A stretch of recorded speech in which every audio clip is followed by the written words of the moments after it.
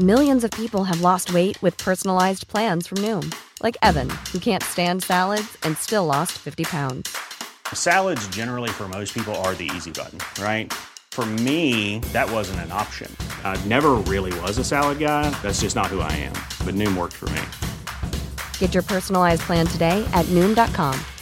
Real Noom user compensated to provide their story. In 4 weeks, the typical Noom user can expect to lose 1 to 2 pounds per week. Individual results may vary. A lot can happen in the next 3 years. Like a chatbot may be your new best friend. But what won't change? Needing health insurance. United Healthcare Tri-Term Medical Plans are available for these changing times. Underwritten by Golden Rule Insurance Company, they offer budget-friendly, flexible coverage for people who are in between jobs or missed open enrollment. The plans last nearly 3 years in some states, with access to a nationwide network of doctors and hospitals. So for whatever tomorrow brings, United Healthcare Tri-Term Medical Plans may be for you. Learn more at uh1.com.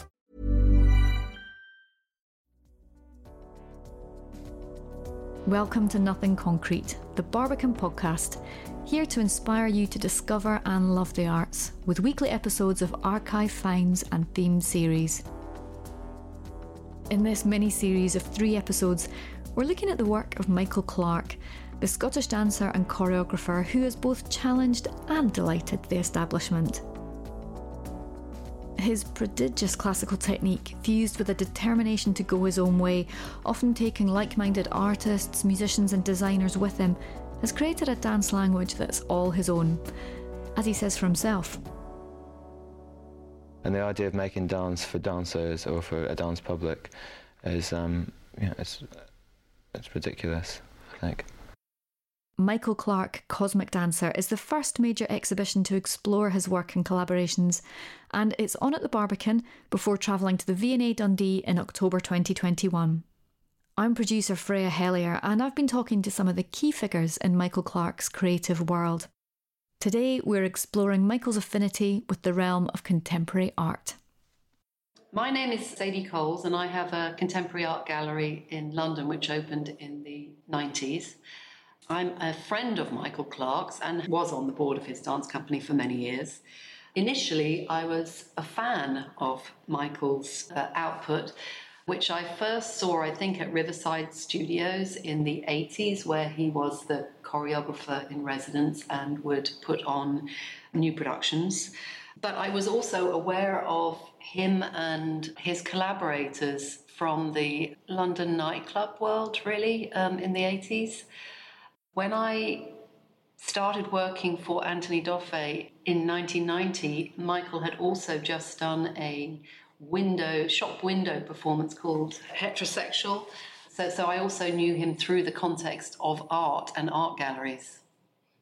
The exhibition at the Barbican is a very special take on Michael because it presents both his work, but also his multifarious collaborations with other artists, from musicians to fine artists to filmmakers to fashion designers, and it really captures the energy of his creative spirit and the group of collaborators that he worked with right from the very early days. And there's this incredible sense of this group of remarkable people that Michael put together who helped him really make his total vision.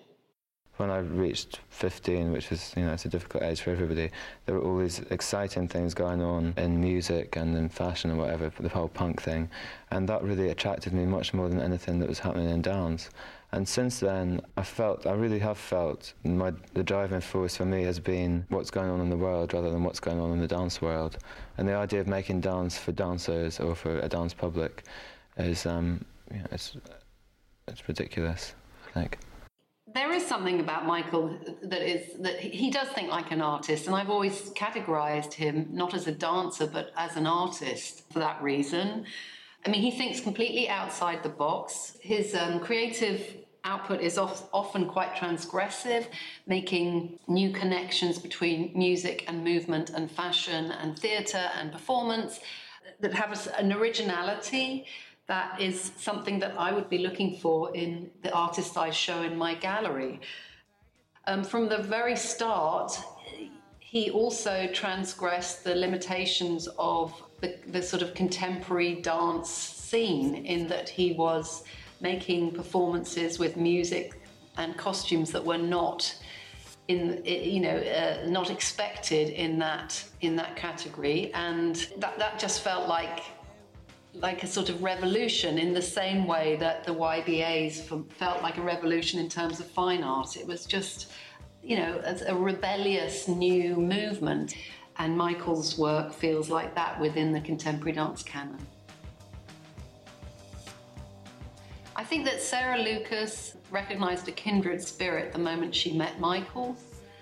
They do share some content in terms of both being interested in sex and gender, and using it both as a tool to provoke response, and also to question conventions of dealing with sex and gender in their works, so that they definitely have a kind of common ground. They also, both of them, are born rebels, and there's a sort of energy around that. So, seeing Michael and Sarah hunkered down together, smoking a cigarette, working on either a production idea for Michael or sticking cigarettes on a Sarah Lucas sculpture in her front room, but at the same time sharing a love of quite out there music. There would be a soundtrack to any activity that they were doing, which would be, I don't know, Led Zeppelin or David Bowie or Can. There are so many shared interests between the two of them that I think that it was inevitable that they would start to work together. The subversive nature of Sarah Lucas's work certainly inspired Michael, and they began to collaborate. Their first show was called Before and After the Fall.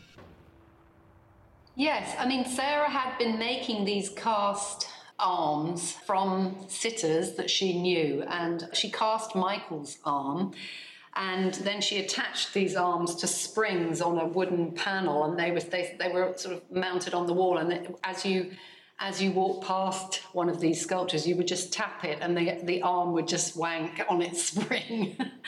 And Michael loved these works and the naughtiness of them, I suppose, and he asked her to collaborate on his Before and After the Fall, I think it was.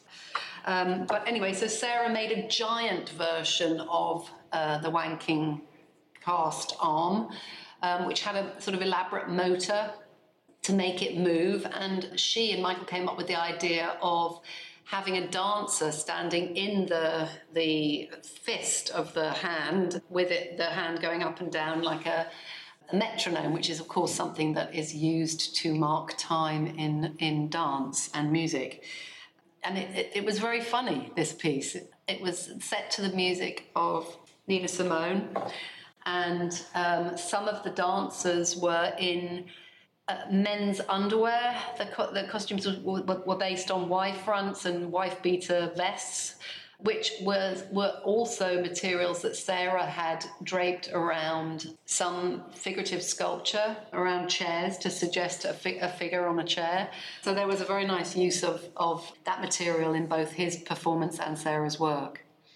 I mean, in a way, a lot of Sarah's work is upending conventions around gender. So her interpretation or upending of the male gaze, for instance, is very consistent. And I would say that gender bending is also quite a lot exists quite a lot in Michael's work. So the use of these sort of blokey underwear outfits for the dancers was very, a sort of shared visual trigger for both of them.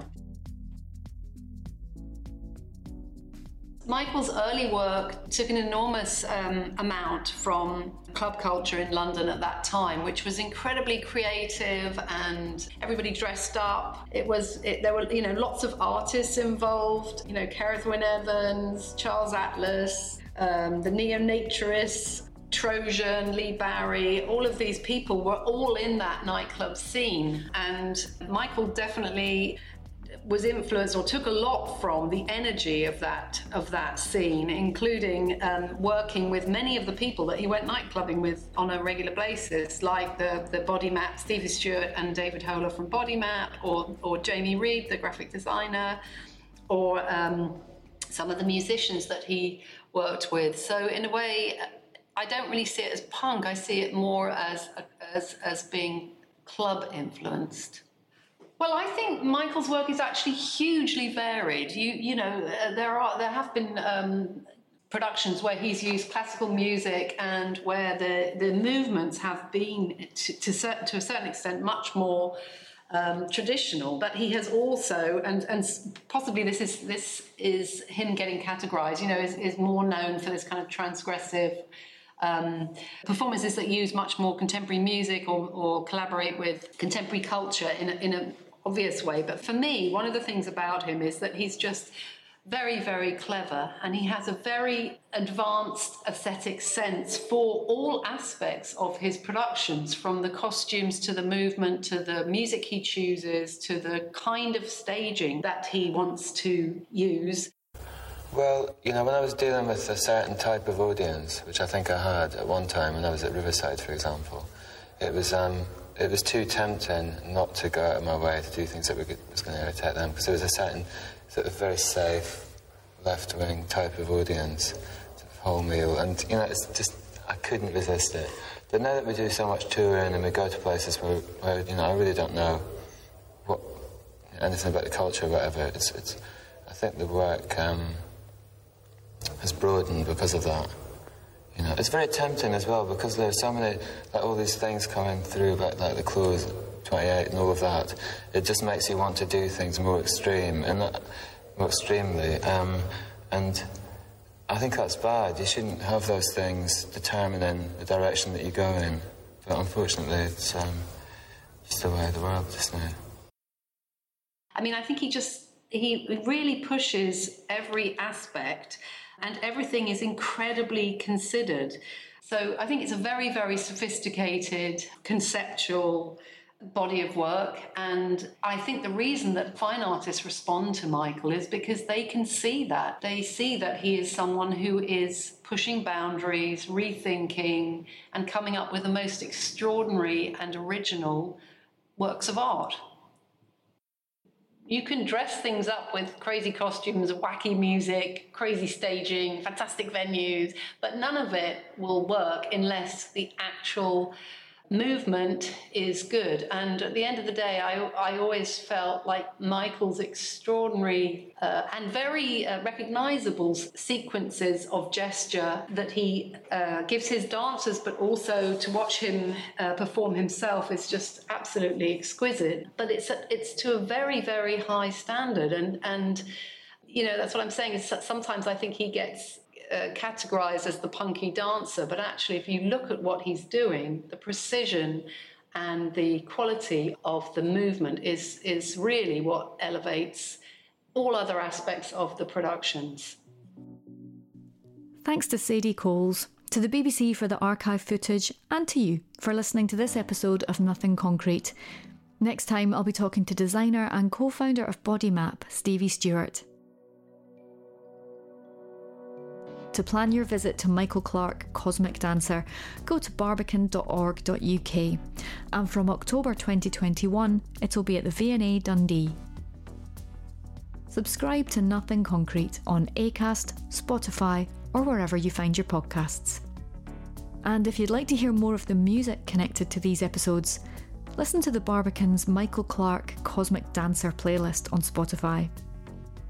Nothing Concrete is produced by me, Freya Hellier, for Loftus Media. The production coordinator is Cherie Houston.